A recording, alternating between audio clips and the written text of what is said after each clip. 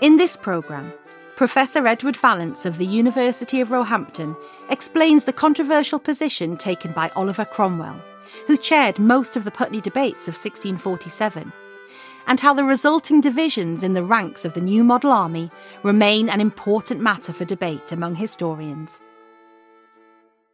Oliver Cromwell's prominence at the Putney debates was a quirk of fate.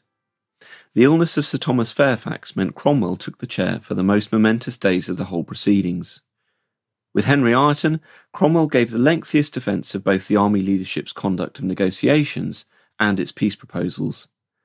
Cromwell's strategy in the debates, however, notably differed from that of his son-in-law Ireton.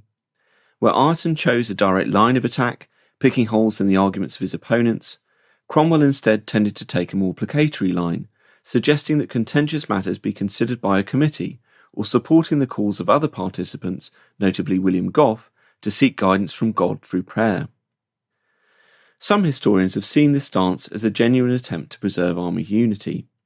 Yet the authenticity of Cromwell's approach at Putney was questioned by some of those present, not least Colonel Thomas Rainsborough. At the debates, Rainsborough complained that he would not be allowed to attend the Council of Officers for much longer, having received a letter that his regiment was to be taken away from him. Cromwell attempted to smooth over this issue, stating that he was glad we shall enjoy his, meaning Rainsborough's, company longer than we thought we should have done. Rainsborough, however, had little patience with what he clearly saw as empty flattery, curtly replying, "If I should not be kicked out." The agitator Edward Sexby's attack on Cromwell at the outset of the debates also revealed the personal hostility towards the Lieutenant General felt by some of the agitators. As much as Cromwell's approach at Putney may have been strategic, offering a more sympathetic stance than the aggressive tack taken by Ireton, it was also revealing of Cromwell's political thinking, or rather lack thereof. As the historian John Morrell has put it, Cromwell's contributions to the debates revealed an unsophisticated political thought, which owed nothing to Aristotle or Edward Coke and everything to the Old Testament. Cromwell stated that he considered constitutional forms mere dross and dung in comparison with Christ.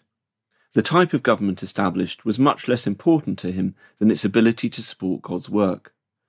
In this regard, Morrell has seen the debates as significant in shifting Cromwell's thought in relation to the king. He seems to have come to the view of Gough and Sexby that the Almighty had now turned against Charles. In contrast to those members of the army, such as Thomas Harrison, who demanded the king be immediately brought to justice, however, Cromwell urged that the moment had not yet come to proceed against him.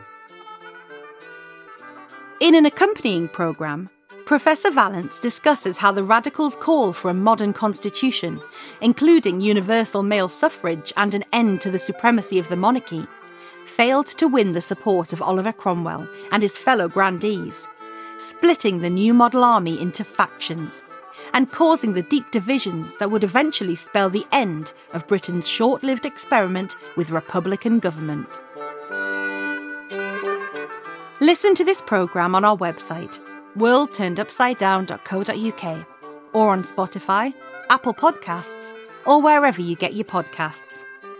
You can also download short biographies of other key players in the Putney debates of 1647, including Thomas Rainsborough, Edward Sexby, Henry Ireton and John Wildman.